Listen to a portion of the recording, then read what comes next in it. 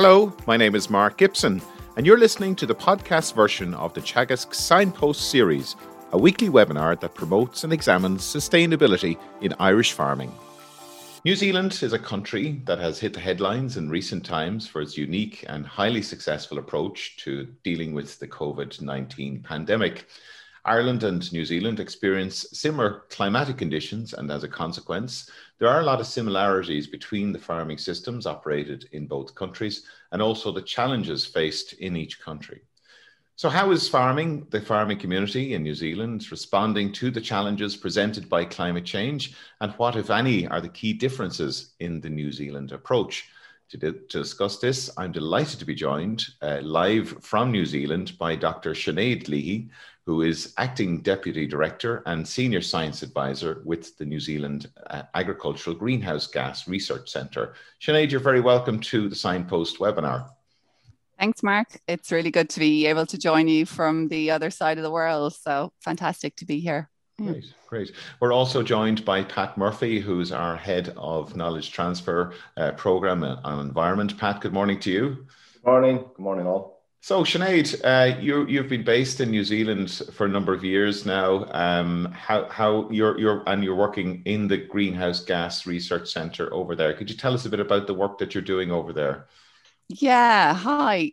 So the New Zealand Agricultural Greenhouse Gas Research Centre, we're predominantly a funder of research in the area of agricultural greenhouse gases. So as we talked about earlier, Mark, my job goes from science advice right through to project management to delivery of services. So it's quite to policy implications as well. So it's quite a wide variety of activities I currently do at the moment. But my background is really around mitigation of methane from ruminant livestock. So that's my real interest. You did your studies in UCC, is that right? That's right. I started off actually in UCC, and then, like many people in 2006, went for a short postdoc to New Zealand with the original plan to stay for 2 years. And suddenly it's now 2021 and I'm still here. Very good. And tell us, Sinead, I know a lot of people are wondering what life is like in New Zealand at the moment due to the COVID pandemic. Compared to Europe and the rest of the world, New Zealand has taken quite a different approach. Yeah, we like a lot of people are always laugh at me and say, take that smug look off your face. But, we have been really, really, really lucky, and thankfully that's just the quick actions of the New Zealand government. But equally, of course, we're very fortunate in our geographical location. We are far away from the epicenters of the pandemics, and we have the ability to lock down our borders, which meant that we really only had that one serious lockdown way back in sort of March, April last year. And since then, we've been able to really live as normal within our borders. Obviously, international travel has changed the way we've had to work, but we continue to go to concerts, continue to go out for lunch as we always do. So yeah, we're really, really lucky, and it's hard to imagine, how the rest of the world have had to continue in these lockdowns for such a long period. I don't envy. Yeah. So look, I think without further ado, I think we'd probably get into the presentation, Sinead, because you have lots to share with us. And so I'll ask you to share your screen with us. And just to remind everybody that if you have a question for Sinead, please do use the Q&A tab at the bottom of your screen, and you can submit questions at any stage throughout the presentation. And based on, let's say, the number of questions coming through afterwards, Sinead has agreed to stay on a little bit extra if there are extra questions coming through. So Sinead, with that, we'll hand over to you. Great. Thank you, Mark. So good morning, everybody. If you've ever heard me talk, I always like to start my talk off with this piece of modelling work that was done for the Royal Society of New Zealand's report back in 2016. I think it's just a really nice piece of modelling work that really makes people think about how climate change might matter for New Zealand going forward. So the Earth's temperature is warming, and the level of that warming will really depend on how much greenhouse gases we are going to emit into the atmosphere in the coming decade. New Zealand is no different. It's projected to have some warming. Models suggest it's going to be somewhere between 2.5 and 5 degrees by the end of the century. And if that warming does come to pass, that warming will have some implications around how we might farm the land in New Zealand. This little modeling piece that I'm showing is really, I'm taking a very simple metric. So it's just really, we're looking at number of days exceeding 25 degrees. And you can see here back in 2015, New Zealand looks very green, which is really reflective of that nice temperate climate that we have here in New Zealand, which is really perfect for the type of agriculture that we do and we do well, which is pastoral agriculture. But if you take that business as usual scenario, so that's where we as a global population continue living as we do now, and model it out to 2050, you can see that those temperature increases are starting to slightly change certain parts of New Zealand. So, you can see number of days exceeding 25 degrees in certain parts being, a lot more, which of course is great if you're going on holidays, but not so great if you're trying to grow grass, and here in New Zealand, ryegrass is one of our typical plant species. It likes that temperature range between somewhere between 5 and 18 degrees. Out to 2100, and now you see that things are really starting to change for certain parts of New Zealand, moving away from that temperate climate, heading to a subtropical climate. And this will have implications for how we farm the land in certain regions of New Zealand. Now, obviously, New Zealand, we're a small country. We only emit 0.02% of the world's gross emissions. But I think it's really important to note that what the world does will have implications for what happens in New Zealand. So what is New Zealand doing about this? What's the size of the mitigation task for New Zealand? New Zealand has committed to the Paris Agreement. So we have two sets of climate targets. We've got our international target, which relates to the Paris Agreement, and then we've also got our domestic targets, which are within our own borders. In terms of our international target, we've agreed to reduce our emissions to 30% below 2005 levels by 2030. And that will be a hard task for New Zealand to measure or to meet.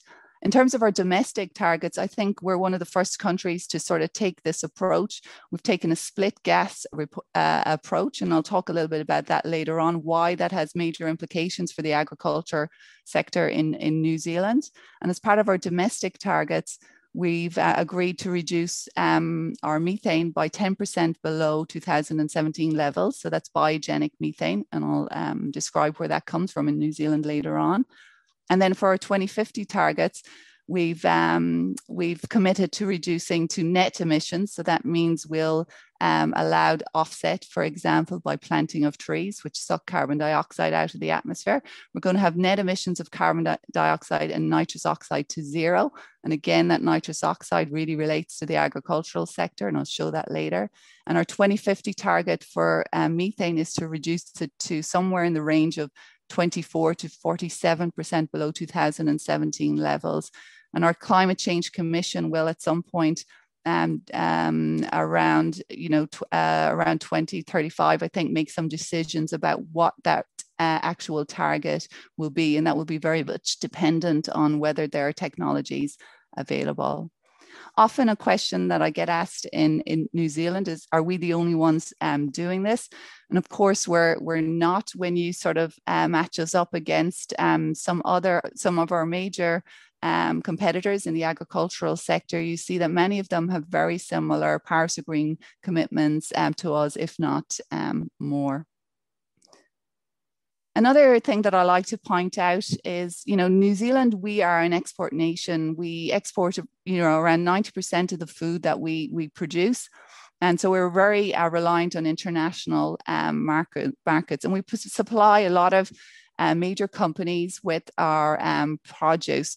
One of the things to keep in mind that some of these major companies are putting in place some very ambitious climate targets for their companies, particularly around, for instance, Scope 3 emissions, which often relate to on-farm emissions. And as such, while governments might be putting in place targets, etc., New Zealand does have to keep an eye on what the markets are doing, because companies may outflank governments and actually be a much more bigger driver of change than perhaps governments. So just something to keep in mind. So what are New Zealand's greenhouse gas emissions? So New Zealand is really unique among developed countries in that almost half of its emissions come from the agricultural sector. If you compare this to the sort of average developed country emissions profile, where agriculture really only commits somewhere between 11 and 14%. I think Ireland is probably one of the closest to New Zealand, and I'm sure there's somebody who can correct me, but I'm sure it's around 30 to 33%. Where agriculture contributes to its country profile. As a result, while many countries will be focusing on the sort of CO2 side of their emissions profile, New Zealand is in this unique scenario where it has much diverse proportion of greenhouse gases in terms of methane and nitrous oxide, which are the big agricultural gases, make up a large proportion of our gas profile. And that means if we're going to try and make those targets, then we really have to look at our agricultural sector.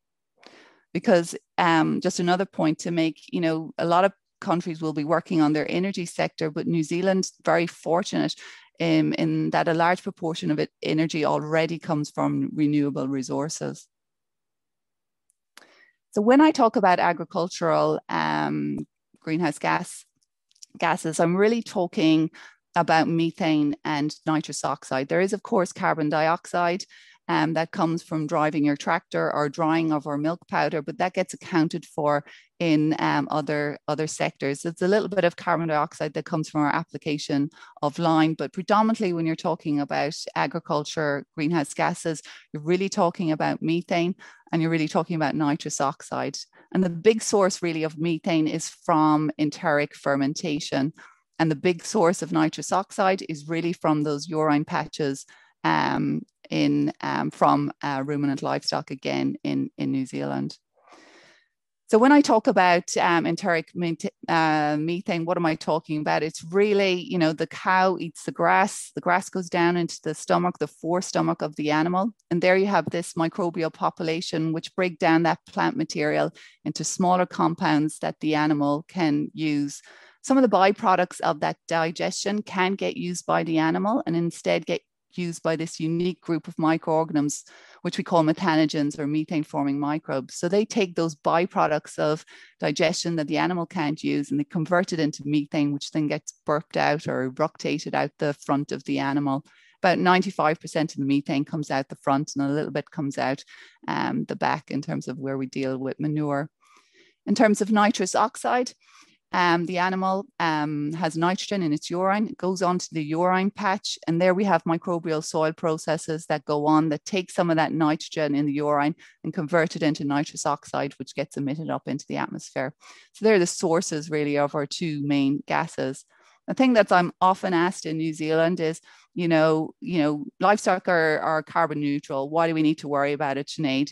And in a sense, livestock are neither a source nor a sink of carbon dioxide. But the thing when it comes to global warming is they are a source of methane and they are a source of nitrous oxide.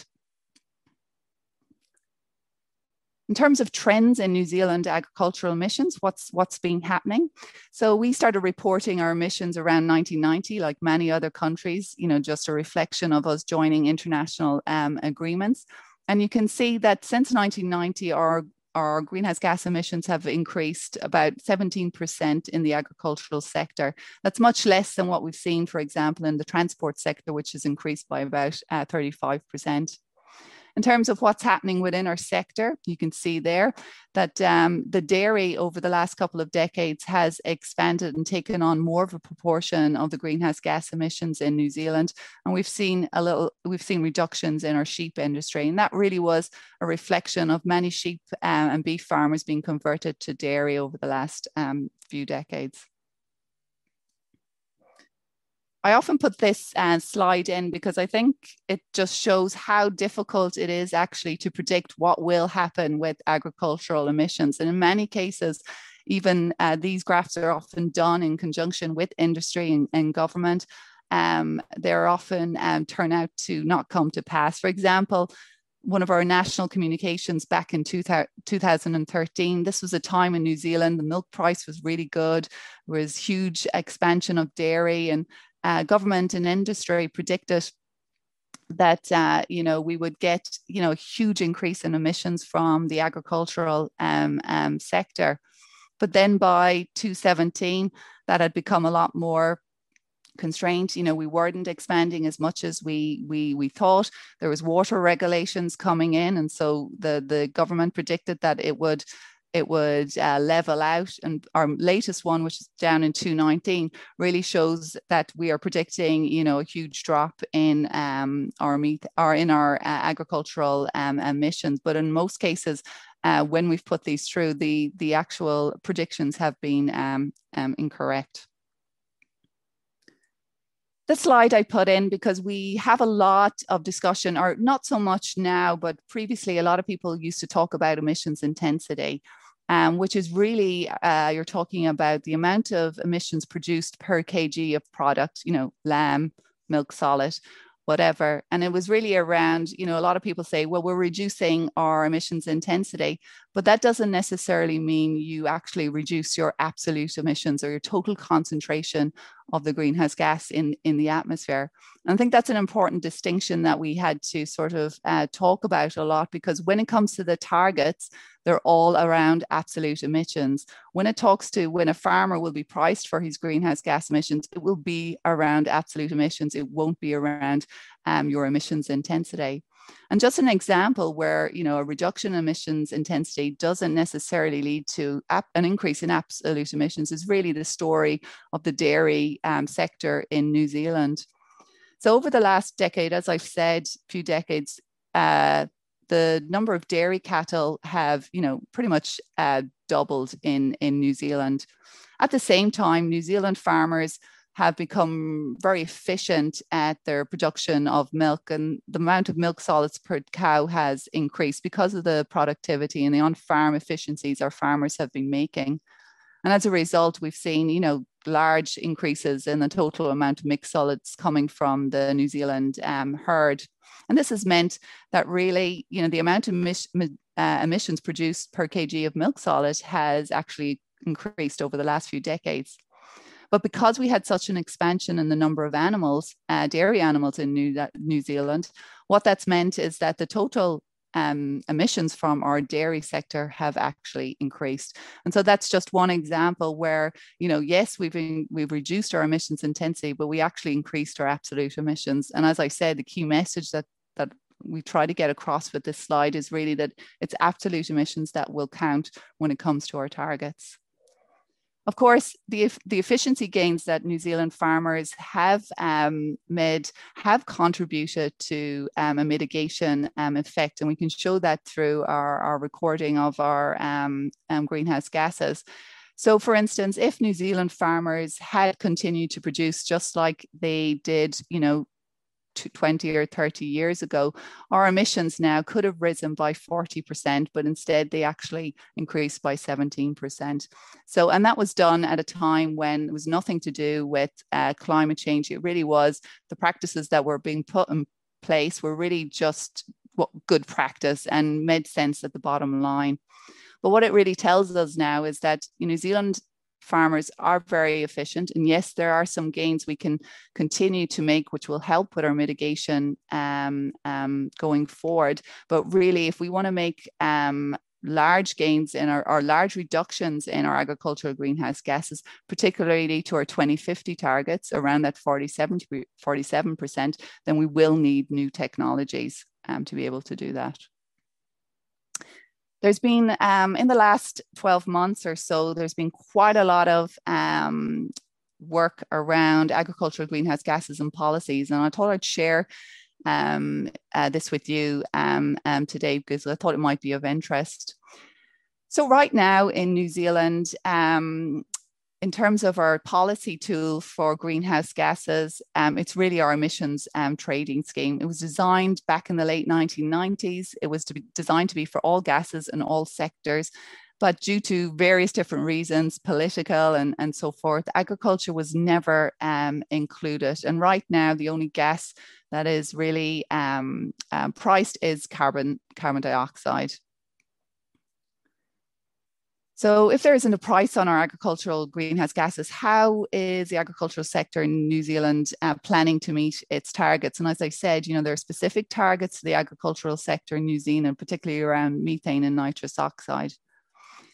So the conversation around this really began to accelerate back in April 2019 when our interim climate change committee, put out their first document, which really recommended putting a price on agricultural greenhouse gases. In that report, the Commission basically listed a variety of different ways that agricultural emissions could be priced from being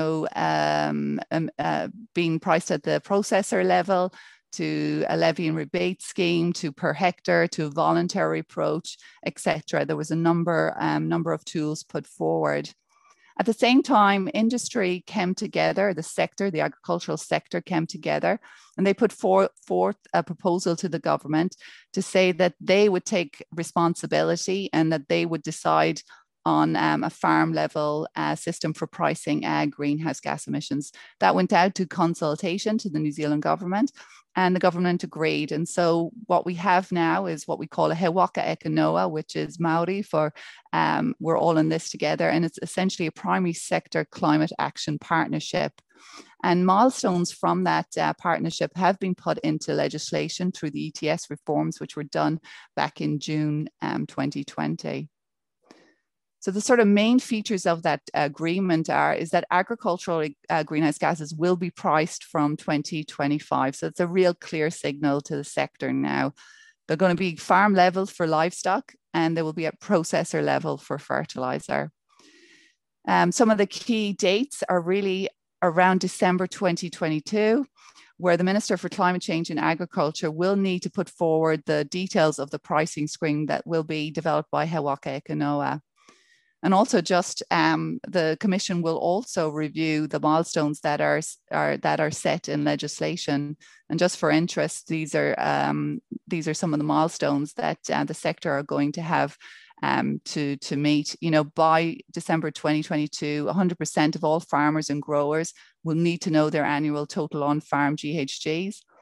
And then, by December 2024, 100% of farmers and growers will have a written plan to measure and manage emissions. And I always have a little giggle here because the day later, it's the 1st of January 2025, they'll have all farms in New Zealand will use a system for farm level accounting and reporting of the 2024 agricultural greenhouse gases at the farm level. So, that's a real challenge for the industry to get all of that together. And Sinead, could I ask how is it envisaged that those measurements would be taken at a farm level, or that accountancy would be brought down to a farm level? Yeah, I think there's still uncertainty around that actually, Mark. He Waka Eke Noa are currently, going together, and I'll show you now in a moment what their key milestones will be. But it's not clear at the moment what that's going to be. So that's the job really of He Waka Eke Noa to put that together. So what happens if the milestones aren't met? So when the government agreed this partnership, they put a little sting in the tail because they said, if the Climate Change Commission comes in and, He Waka Eke Noa hasn't made progress according to those milestones, then the government can bring agriculture into the ETS at the processor level before 2025. And again, if Hawaka Ekanoa have not come up with that farm level pricing mechanism by 2025, again, agriculture will come into the ETS at the processor level. And the reason the industry really are arguing for having it at the farm level, because they want to have farmers have control and get rewarded for the actions that they do. Whereas if it goes in at the processor level, they won't even see it. So Hawaka Ekanoa has 5 work streams, and Mark, the 2 big ones there are, 2 and 4, is their emissions reporting. So they're going to have to develop the criteria, the methodologies and definitions for a farm level accounting system. And then they're also going to have to devise up a farm level pricing mechanism to incentivize farmers and growers to reduce their eggs and contribute to the 2050 targets. So that's still really unclear and ongoing at the moment. But what we do now have is a very clear signal from our government that, agricultural greenhouse gases will be priced at the farm level from 2025. More recently, so this report from our climate change, its first draft advice, had come out on Sunday this week. It's a massive document, so everybody's currently digesting it this week. But essentially, what this Climate Change Commission report has put forward is essentially a proposed path for how New Zealand can meet its targets, its domestic targets. And it's not just agriculture, it's focusing across all society. So from energy to transport to waste, etc. This is currently out for formal consultation to the New Zealand public to decide if this is the pathway that New Zealand would like to take. Consultation closes at the end of May, and then after that, the government will have an opportunity to either accept or not accept the Climate Change Commission's recommendations and put something into a legislation, I think, by the end of this year. So this is a very important document for New Zealand people. I had a quick run through the large document, and I thought I'd pick out a couple of key points from the report on the proposed pathway for New Zealand and how it relates to agriculture.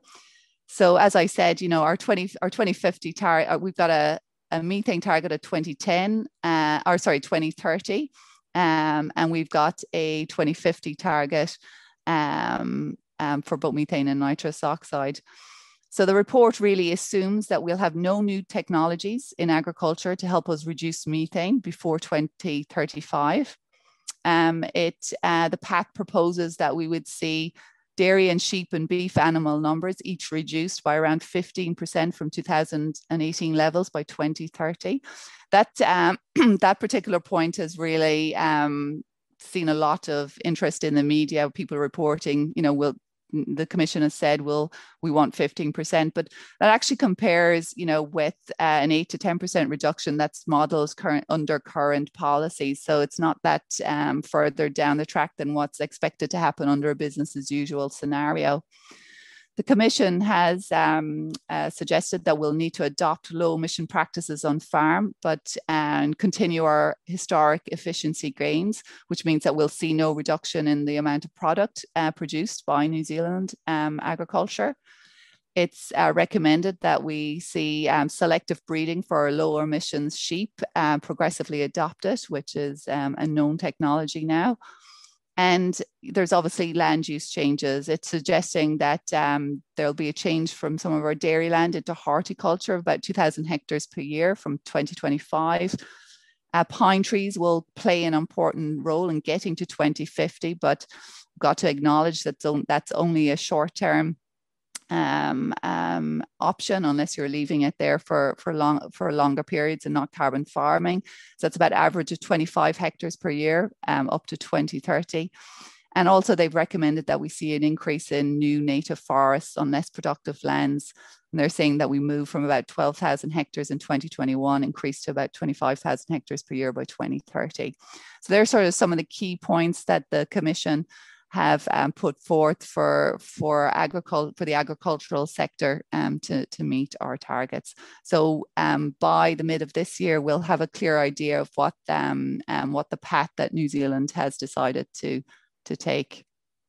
So just a little bit on mitigating emissions. How am I going for time, Mark? You've about 10 minutes left. Okay, perfect. Yeah, brilliant. So this is a big one that I often get asked quite a lot when I'm out on farm here in New Zealand. You know, a lot of farmers now starting to get their head around agricultural greenhouse gases and what that might mean for the business and what they need to be thinking about now. Well, right now, of course, we know there's a clear signal that there will be emissions priced at the farm level at 2025. But the first step in mitigation is really finding out your on-farm greenhouse gas emissions. You know, you can't manage what you don't know. And that's always the first step that I recommend to anyone who's interested in starting to think about potential mitigation options for their business. When I talk about mitigation options for New Zealand agriculture, I tend to group them into sort of three groups. The first one is really around that further increase in animal productivity and farm efficiency. So, you know, on-farm sort of system change, you know, tweaks of your farm system. The second area is really around additional technologies that directly reduce emissions. And this is where I work. The New Zealand Agricultural Greenhouse Gas Centre has played an important role. We're really a funder of a lot of science that's going to support the development of technologies that can directly reduce greenhouse gas emissions. And then the third one I sort of lump in together, it's really around policy actions and land use change. In New Zealand, a lot of the farming community are really concerned with the water regulations and what that might mean for their business, which will really constrain, you know, in certain areas of New Zealand, total production, or actually mean that some parts of New Zealand may not be able to farm the way they do now. We also are seeing quite a lot of selling of our sheep and beef farming to carbon farming, so moving over to forestry. And of course, forestry would typically be considered a lower emitting land use. Equally, we're also seeing a lot of farmers think about diversifying their business, putting a small part of their business into things like cropping and horticulture. And of course, those types of activities tend to have a lower emissions profile per hectare than, for example, livestock farming. So I won't spend too long here because I know you recently had a presentation by Sinead Waters, who sort of talked a lot about on-farm sort of system change, but just at the high level, really, you know, in New Zealand, there's been quite a lot of modelling studies and expert judgments that really suggest that if New Zealand farmers all became as efficient as they could be in relation to greenhouse gas mitigations, we'd see somewhere between a 2 and 10% reduction at the national level in our agricultural greenhouse gases. But I think it's important to note that this way is quite complex because, you know, each farm will have a unique emissions profile, and really there's no one size all that solution that fits each farm, because it all really depends on the system that you're operating, the skill of the staff that you have, you know, the climate and the soil conditions that you're working in, and what might work for Jane down the road may not work for John right beside her. And so we really sort of point out that, you know, each farm is different, and you really have to really sort of monitor what you're doing in terms of farm manager to find out really what mitigations might actually work for you when it comes to on-farm practice.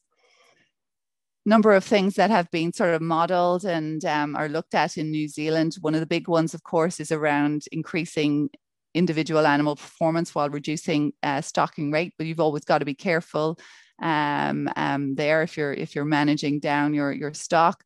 You know, around low emissions of feeds, less intensive systems, once a day milking versus twice a day milking.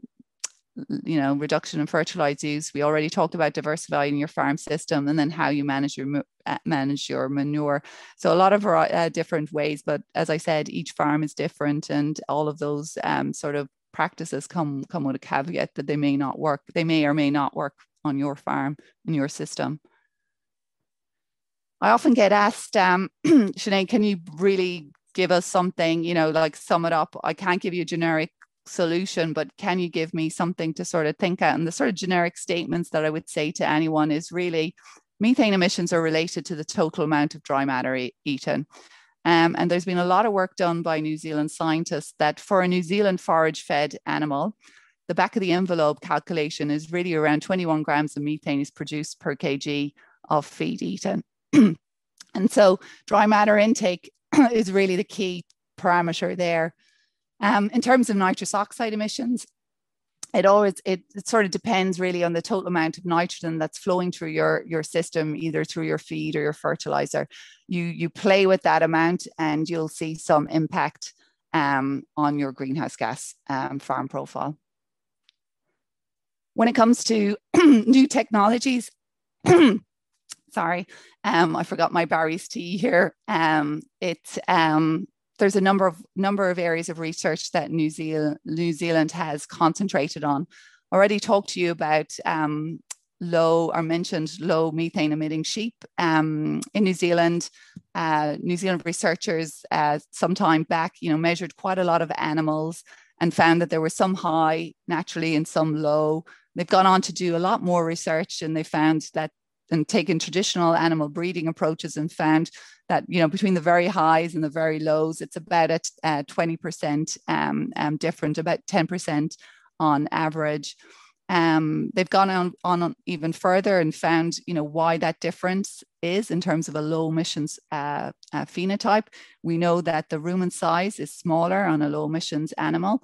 Its flow rate is different, and its microbial community function slightly differently. They've looked at productivity, and there's no adverse effects seen.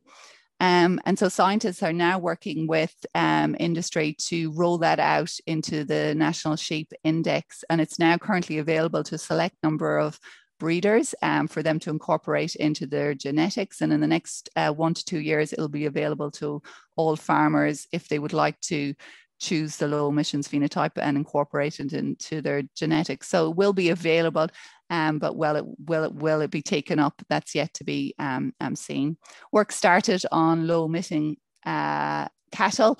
The researchers feel that what they've learned in sheep should transfer to cattle, and so work is started on with the dairy companies in working with and the dairy cattle. There's a little bit of work on New Zealand on low N excreting cattle.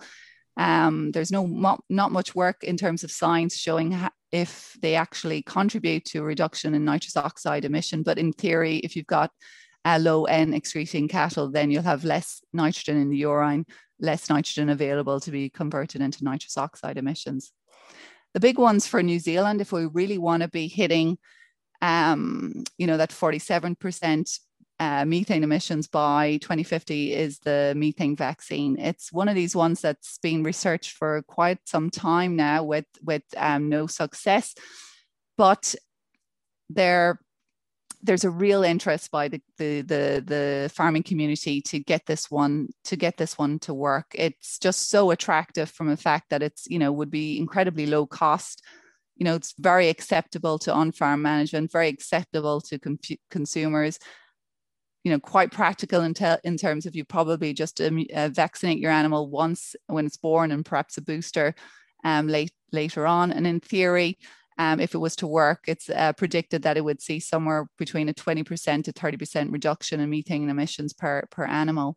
So where researchers have got to in that is that they can make it work in the lab. They can make it work in bottles that replicate an actual animal, but when they go out into a real animal, it doesn't work. And so where they're at now is trying to identify, what are the barriers to it not working or what are the reasons that it's not working in an actual animal. There's been quite a comprehensive review of the program more recently by experts from outside the field. And essentially their recommendation was that there's no reason that it can't work. The scientists have found no reason why it won't work. And so work will continue into that technology because it's just so attractive to New Zealand, but also to the global community. You've probably heard from Sinead around methane inhibitors. There's obviously a good one coming out in the market, 3-NOP. And there's also a lot of work done on other inhibitors as well, but probably 3-NOP or Bovar is likely to be the first cab off the rank when it comes to that type of technology. In terms of nitrification inhibitors, there's quite a nice story. Well, it's not a good story, but it's a nice story around nitrification inhibitors in New Zealand, because we actually had a very good one. It's DCD. It was applied on pasture. Could reduce nitrous oxide emissions from urine patches somewhere around 50%. But back in around 2011, 2013, their DCD was found in residues of milk. Now, DCD is perfectly safe. It's about as safe as table salt, but it was so safe, nobody ever thought to do the regulatory things that you need to do when it comes to something like this. And as the technology got better for identifying residues in milk, suddenly they came across DCD. They looked across at the Codex Alimentaris, or the minimum accepted level, and they found that it was 0. And of course, that essentially meant that it wasn't allowed in milk. But it was along the same time in China. This was around the time when there was a melamine scare, which, we had newborn babies dying in China. And if there's any chemical people out there, they'll know that DCD is very structurally similar to melamine. And so pretty much that was a huge concern for the Chinese market, and nearly cost New Zealand the Chinese market. But that DCD was taken off the market, and none of the dairy companies in New Zealand would want to use it. Currently, it was never a safety issue. It was just a market perception issue. But there's a lot of research going into newer nitrification inhibitors.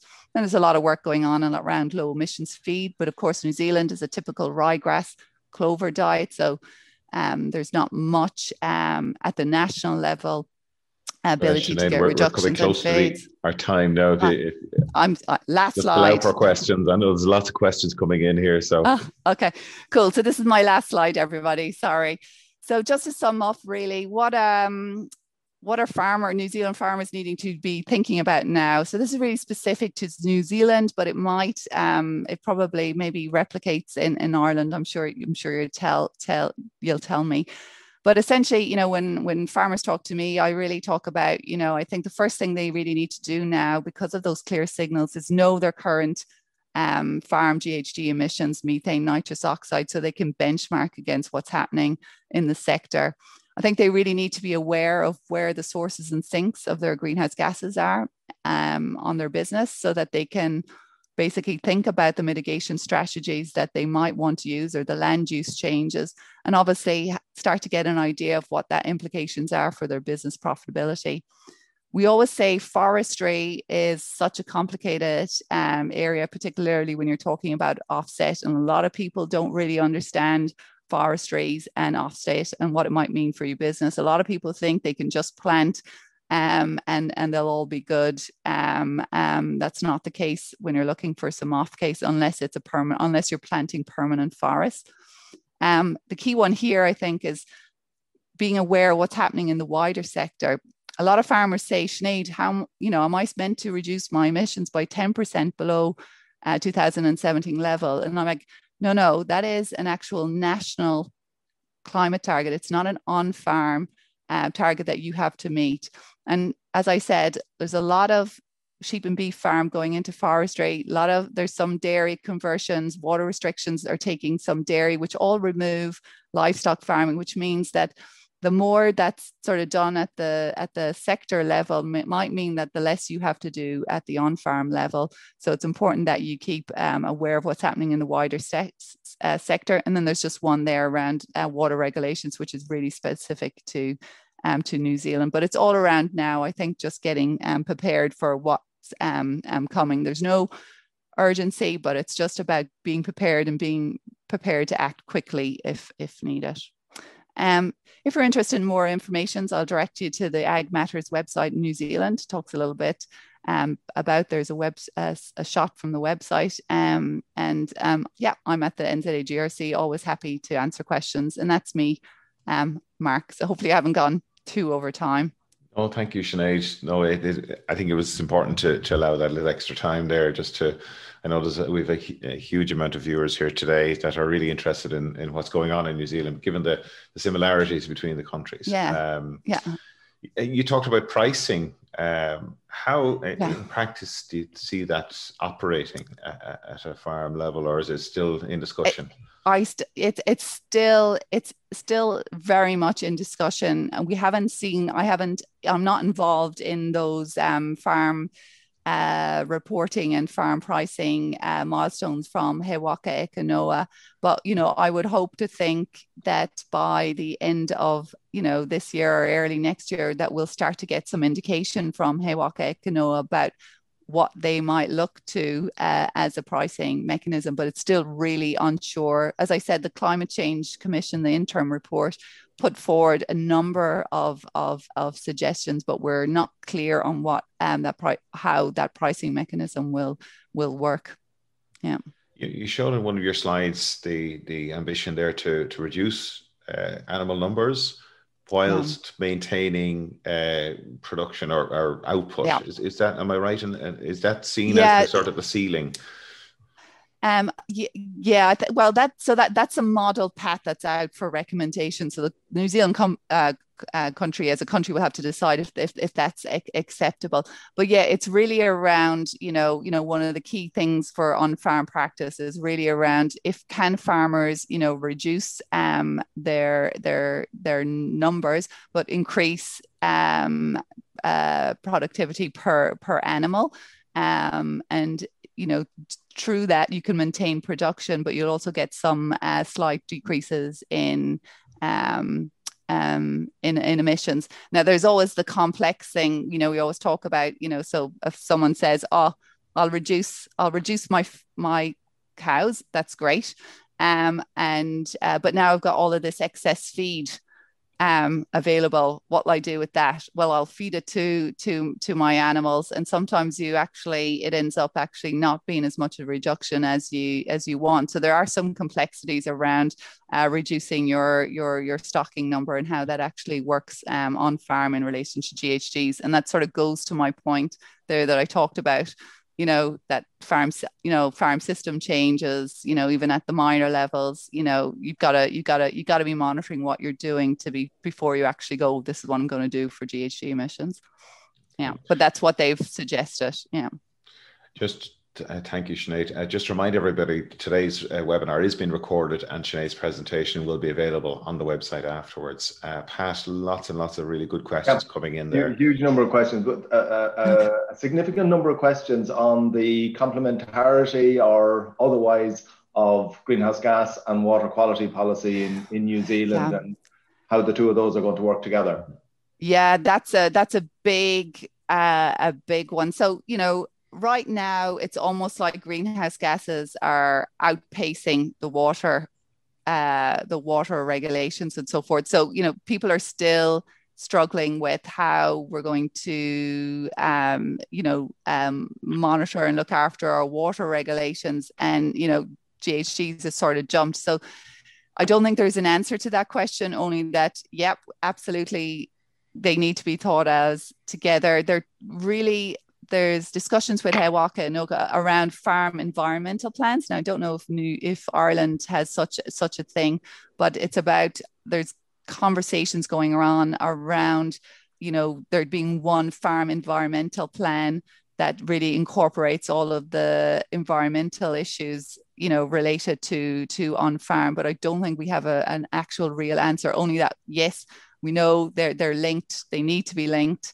How we're going to link them, is still under discussion. But certainly, I think, greenhouse gases seems to be jumping ahead of water when really we need to be doing water and bringing them all alongside together. So, yeah, awareness, but no answers on that one. Sorry to everyone. Yeah. Yeah. No. I suppose a question in relation to, say, a move to horticulture that you mentioned. I suppose one of the issues here in Ireland relating to a move to tillage or horticulture is the amount of carbon in the soil and potential release of that. Is that a potential issue or a potential consideration? Right now, so soil carbon is a huge topic in New Zealand. You know, any farmer discussion group I go to, whatever, you know, there will be people who say, I am sequestering carbon, etc. But we really don't have the research in New Zealand around soil carbon and what's actually happening to our soil carbon. We don't account for it currently, you know, bar, you know, large land use change, you know, from forestry to, you know, to grazing, pasture, or etc.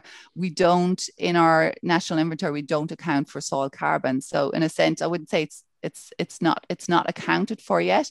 We're currently working on getting the information around what's happening to New Zealand's soil carbon under the various different management practices that we do.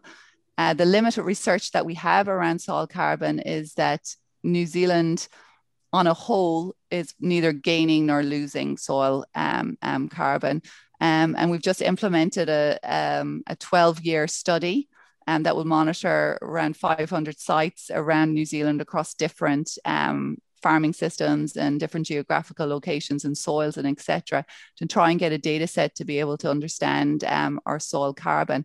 So yes, there's although the Climate Change Commission have recommended that that there will be a change to horticulture, and of course acknowledged that there is loss of soil carbon, you know, during some of those management practices in horticulture, but it's because it's not accounted for currently, we're really just getting the information around that. Yeah.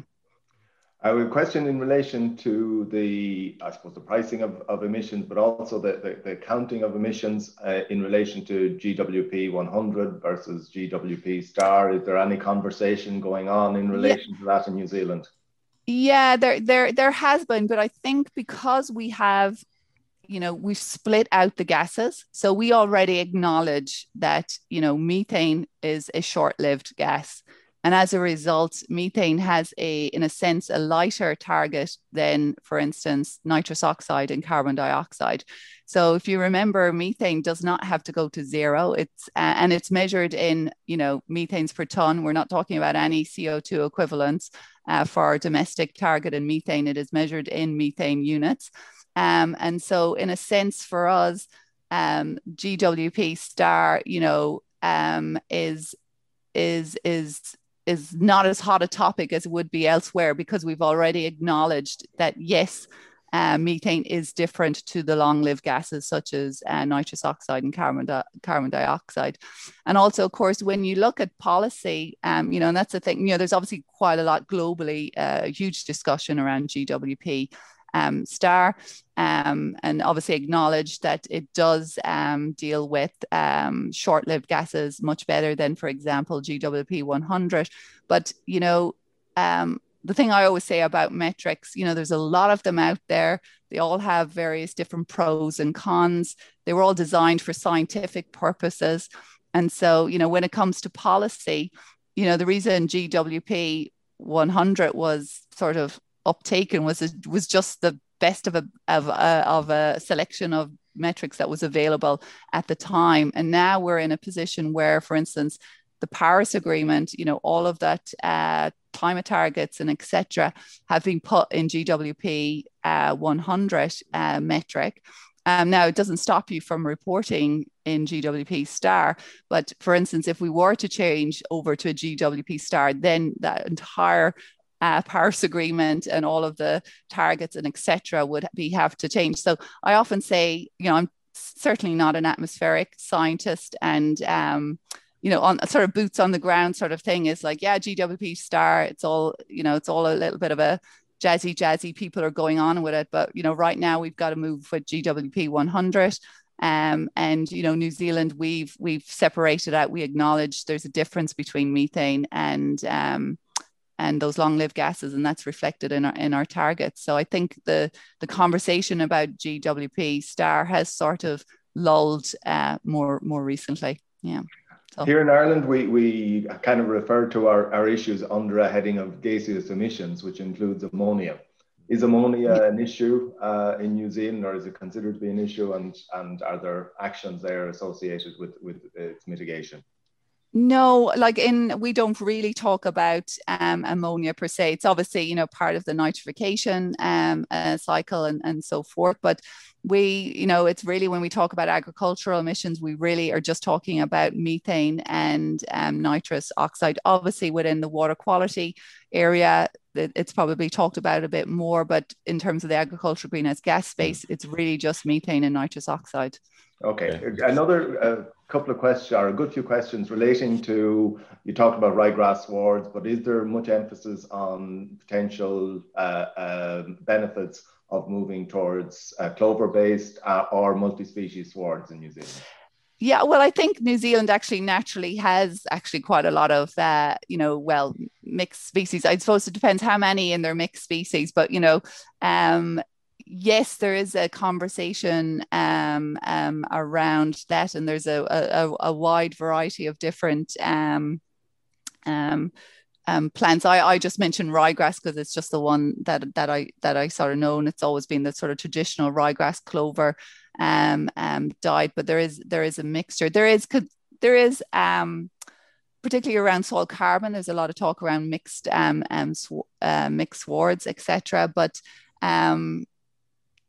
as I said, when it comes to reduction of greenhouse gases, particularly methane, if you want to use feed to help reduce or find specific feeds that will reduce methane, you really often have to feed them at quite a high proportion of the diet, and so.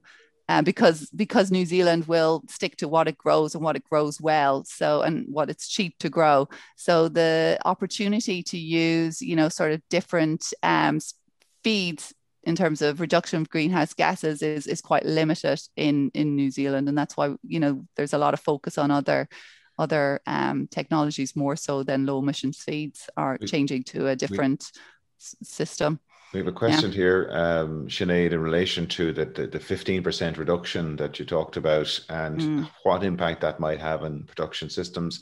There's a suggestion here that maybe a reduction in land available for dairy production. And do you think that the industry might move to a more intensive system, high input, high output, to maintain the amount of milk produced? Yeah, I don't think I haven't looked in detail at what the model has been done for that climate change commission report, but in terms of intensity, I don't know that according to what they've modeled, it is going to be around continuing business as usual, but which has been, we see those increases in efficiency gain. I think it's about 1% per year. So I don't think they're envisioning that there'll be major changes to what is predicted already. So it's almost like business as usual, but a slight reduction. As I said, those under current policies were predicted to see 8 to 10% reduction. So the Climate Change Commission are just, pushing it out just a little bit further. Yeah. And in relation to, there's going to be obviously a huge advisory effort, knowledge transfer in terms of rolling out these various measures and schemes. How is that being considered, or is there? Yeah, so you saw there in Whakek and NOAA, their fifth stream was really around extension, communication, etc. More recently, one of the things we've been doing, our mandate has always been around, funding research. But during our last review, we actually got criticized because even though it was never in our mandate, it was like, why weren't we out, sort of communicating the information to the people on the ground? And so, although it was never on our mandate, it has now slightly crept in. So one of the things we are doing on behalf of the New Zealand government and working with industry and et cetera and so forth is working with rural professionals and starting to raise the knowledge in our rural professionals group, because they're often the people who are, first port of call for the farmers to start to have a discussion around agricultural greenhouse gases. And so more recently we've seen, so we've been involved. I think we've reached over 300 rural professionals in New Zealand during the last year, giving these sort of one day, just general 101. First morning is about the science, and then in the second, the afternoon is really working with, we've got a fantastic farm consultant who sort of takes them through how you might model all of your different farm management practices and what that means. If you change X, what happens to Y, and etc. And so that's just starting. And then I think He Waka Eke Noa in their fifth work stream are likely to sort of increase that out. And there's absolutely in that climate change commission report that's come out, they specifically mentioned that support will be needed in order to get our agricultural sector up to date, in order to be able to understand what needs to be done when it comes to our targets, and agriculture. We're just going past 10:30. So what I'm going to just let our viewers know that we're going to continue on for another 15 minutes with questions. We understand if people have to leave with other commitments, but just to let people know that next week we'll have Patrick Forrestal from Teagasc St Johnstone Castle is going to be talking about a research update on protected urea. So if people want to dial in for that next Friday. So we'll continue, and it's interesting you should talk about connecting with rural professionals. That's one of the main objectives of this connected program that's behind me here, is to engage with the professional community and non-farming community that are so important to supporting the agri-food sector. So the last thing you want is a scientist talking to a farmer. Someone like me. I'm not sure if I go that far. I think Sinead, you do a very good job at it. It's a long time since I milked a cow, so I tend to stay away from that. That could be sorted. Yeah. We can arrange that. We'll continue on with the questions. So, and if that's okay with you, Sinead, we'll absolutely. I know it's getting late over in New Zealand. It's coming up to, what is it? You're 13 hours. Is that right? Yeah, half 11. So it's a wild Friday night for me here in New Zealand. Yeah, it's almost time for wine, maybe. and head out. We won't stop you doing that. Yeah. I think a good few questions about the capping or the potential capping of numbers, and a point being made that the numbers are the independent decisions of 40,000 farmers who are having those. Is there any thought in New Zealand as to how that capping of numbers might be put in place? Yeah, no, I don't think we're anywhere close to sort of that to that sort of level of detail, and I think, although they've modeled it out, the conversation is that, the way New Zealand is moving, and the way there's quite a lot of our sheep and beef farms are being converted to forestry, and there's a real economic reason for why that's actually happening. Because of the water regulations that are happening, that we'll actually naturally see there's a sort of a natural land use change occurring in New Zealand, just similar to what would have happened decades ago when, we had the end of subsidies in New Zealand, and a lot of people thought it would be the end of farming, but it didn't. It continued on and grew in a sec. So there's a feeling that, that business as usual scenario. So even though people say that it will actually probably naturally happen, because there'll be so much land probably, or a certain amount of land taking out of livestock farming, and we'll just see, what's left behind. And so you'll see this natural reduction in numbers. And I don't think, I would hope, and I don't particularly envision New Zealand ever capping, particular numbers, but I think it's probably likely to happen. Whether they'll get to 15%, I think that's, who knows, but certainly, the sort of business as usual scenario predicts somewhere between 8 and 10% reduction in numbers, just, happening as is. A couple of questions coming in relation to Mark mentioned about the talk next week in relation to protected urea, NPT treated urea. What's the story in relation to its use in New Zealand? That I don't know that much about that, Pat. So I'm not even going to attempt to answer that one. Yeah, that's fine. Okay. Just, I suppose, a couple of questions there as to the attitude of farmers and maybe changes in attitude over the last while to a number of factors. We have one specific question in relation to attitude to forestry, but I think a couple of general questions in relation to the attitudes of farmers to what's coming down the line in terms of the asks of them. Yeah, I think, it's quite interesting. I wasn't around. The centre was started back in 2009 here in New Zealand. I wasn't working at the centre then, but I, often chat to the stories of our director and the people who work there. And they said back then, you couldn't get anyone to talk to you about climate change. It was just not on people's radar. And even I think, about two years ago, the government did a survey, I think, of over 700 farmers in New Zealand, asking them if anybody knew their greenhouse gas emissions profile.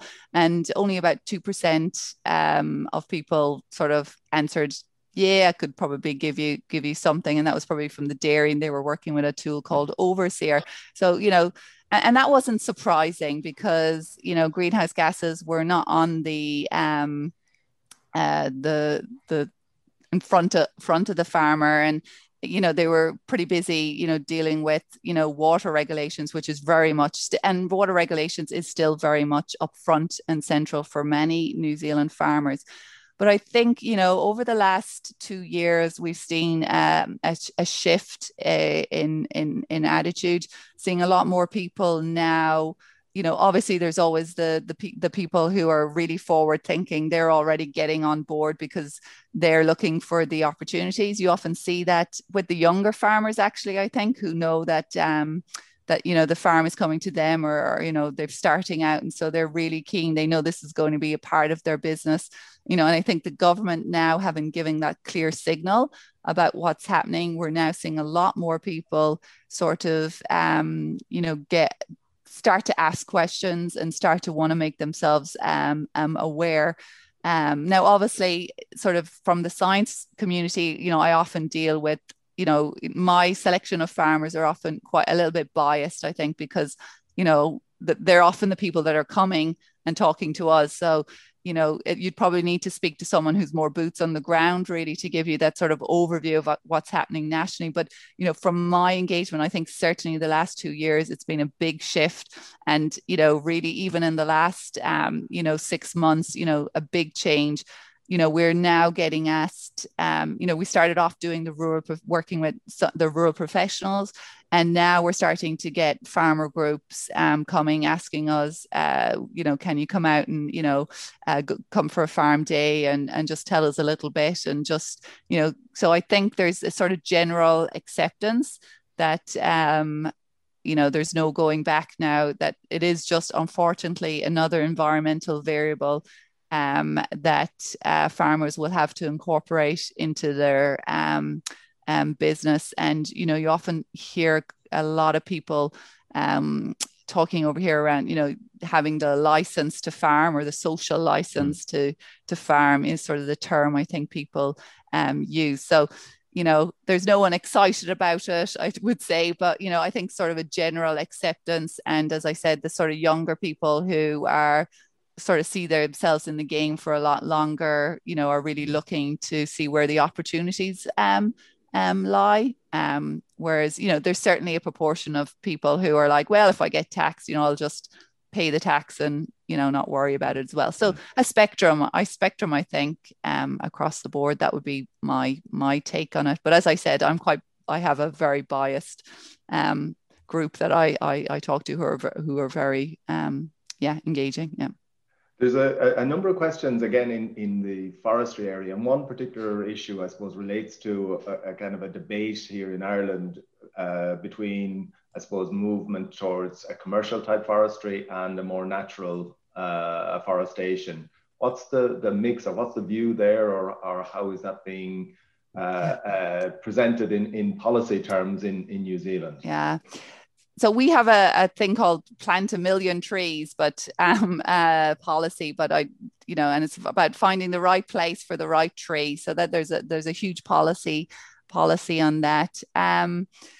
In terms of forestry, I'm not a huge expert on it, but, I listen to, quite a lot of experts talk about it. And the one thing that comes out all the time, it's so complicated and you've got to be so careful about what you do, because there's so many things that go, because it's a long term and you're assuming a lot of things, particularly if you go down the route of carbon farming, or your decisions around whether you go for natives or whether you go for pine or populus, and so forth. So what was the question again?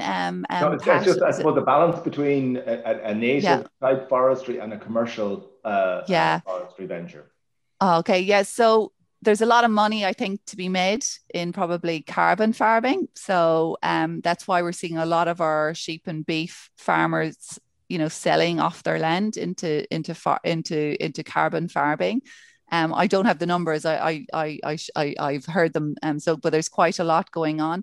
But the Climate Change Commission have really now, put forth that stuff. And I think I mentioned it in my talk about, encouragement of native forests. But the problem with native forests, apparently, is that it's incredibly expensive to get up and running in New Zealand. I think it's around somewhere between 10,000 to 40,000 a hectare or something, compared to, I think, 1,500 a hectare for a pine. And so but acknowledging that there is quite a lot of interest from people in native forests. And these are people who are particularly willing to take the upfront costs on setting up a native forest for the benefits of their grandchildren or their grandchildren's children. So it's a bit of a mix. It all depends, I guess, on what you're planning. But my sum up of forestry, it's complicated, and make sure you have an expert tell you what to do, or that's what they say here in New Zealand anyway. So I'm not sure if I answered that question very well, but a bit of information anyway. I think it aligns with, I suppose, some of the thinking here. A couple of quick questions. There's a question there in relation to the genetics work in terms of methane reduction. Are you looking at the potential impact of if you get improvements in methane emissions? Is that impacting on the output factors of those animals? Yeah, no. So yes, they have. So in relation to the sheep, so the sheep workers, which is the one that has progressed the most. Yes, they've looked across a wide range of productivity, and I think there's almost even, and I don't want to, I'd have to look at it again, but I think it's almost positive more towards the low emissions sheep, and I think they've got better marbling in their meat and better quality in their actual wool, just slightly. So there's actually, but the general consensus, there's no difference in terms of productivity between the high and the low methane phenotypes. Yeah. Okay, and a good number of questions around the methane vaccines as to how that might work.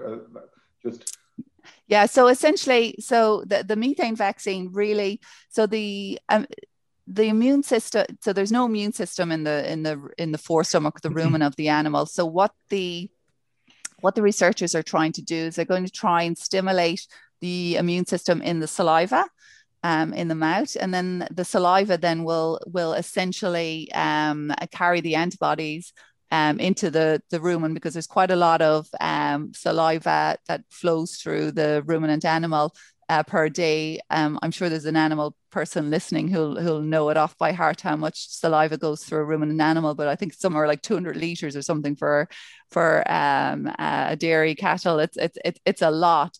And essentially, basically, it'll be stimulated in the saliva.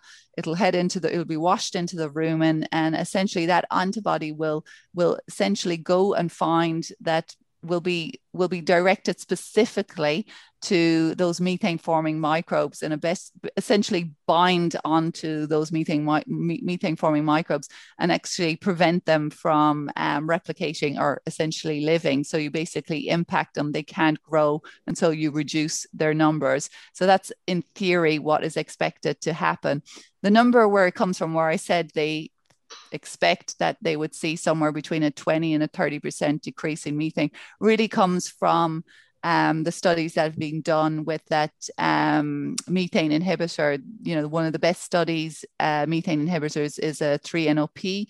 It's or Bovar is the name of the product that it'll eventually be marketed as. And essentially 3-NOP is an inhibitor. So you feed it in feed. It was designed for in-shed feeding, and it basically, just like an antibiotic, it goes into the rumen of the stomach and it attacks or it basically affects those methane forming microbes so that they can't produce methane anymore. And we know with those inhibitors that, there's been quite a lot of robust studies done with them that they can get around, I think on average, around a 30% reduction in methane per animal. So the methane vaccine and the inhibitor, although they have different modes of action, they are essentially basically taking out or reducing the impact of those methane forming microbes to be able to produce methane. So that's how the vaccine essentially works in detail. Yeah. Okay, Sinead, I think we're going to have to cut it there. Sinead has to go to bed at some stage, Pat. Well, no, just a final comment that there's a few comments in there that if you ever get fed up of the good life in New Zealand, you have plenty of offers to come and milk from various people. I'm not sure how that would affect their bottom line, though. Yes, a lot of offers coming from Limerick and Carlow and Laois. So, nice. Yeah, great. Yeah. I've got a second career. Thanks, everyone. I'll be terrible, but I do my job. Yeah. Okay, Sinead, look, thank you so much for putting so much effort into your presentation today. And for us now, it was excellent to get an insight of what's happening in New Zealand, given the similarities between the countries. And hopefully we maybe touch base again in the future, and just to absolutely, because I mean this is a very live situation, I suppose, in across the world.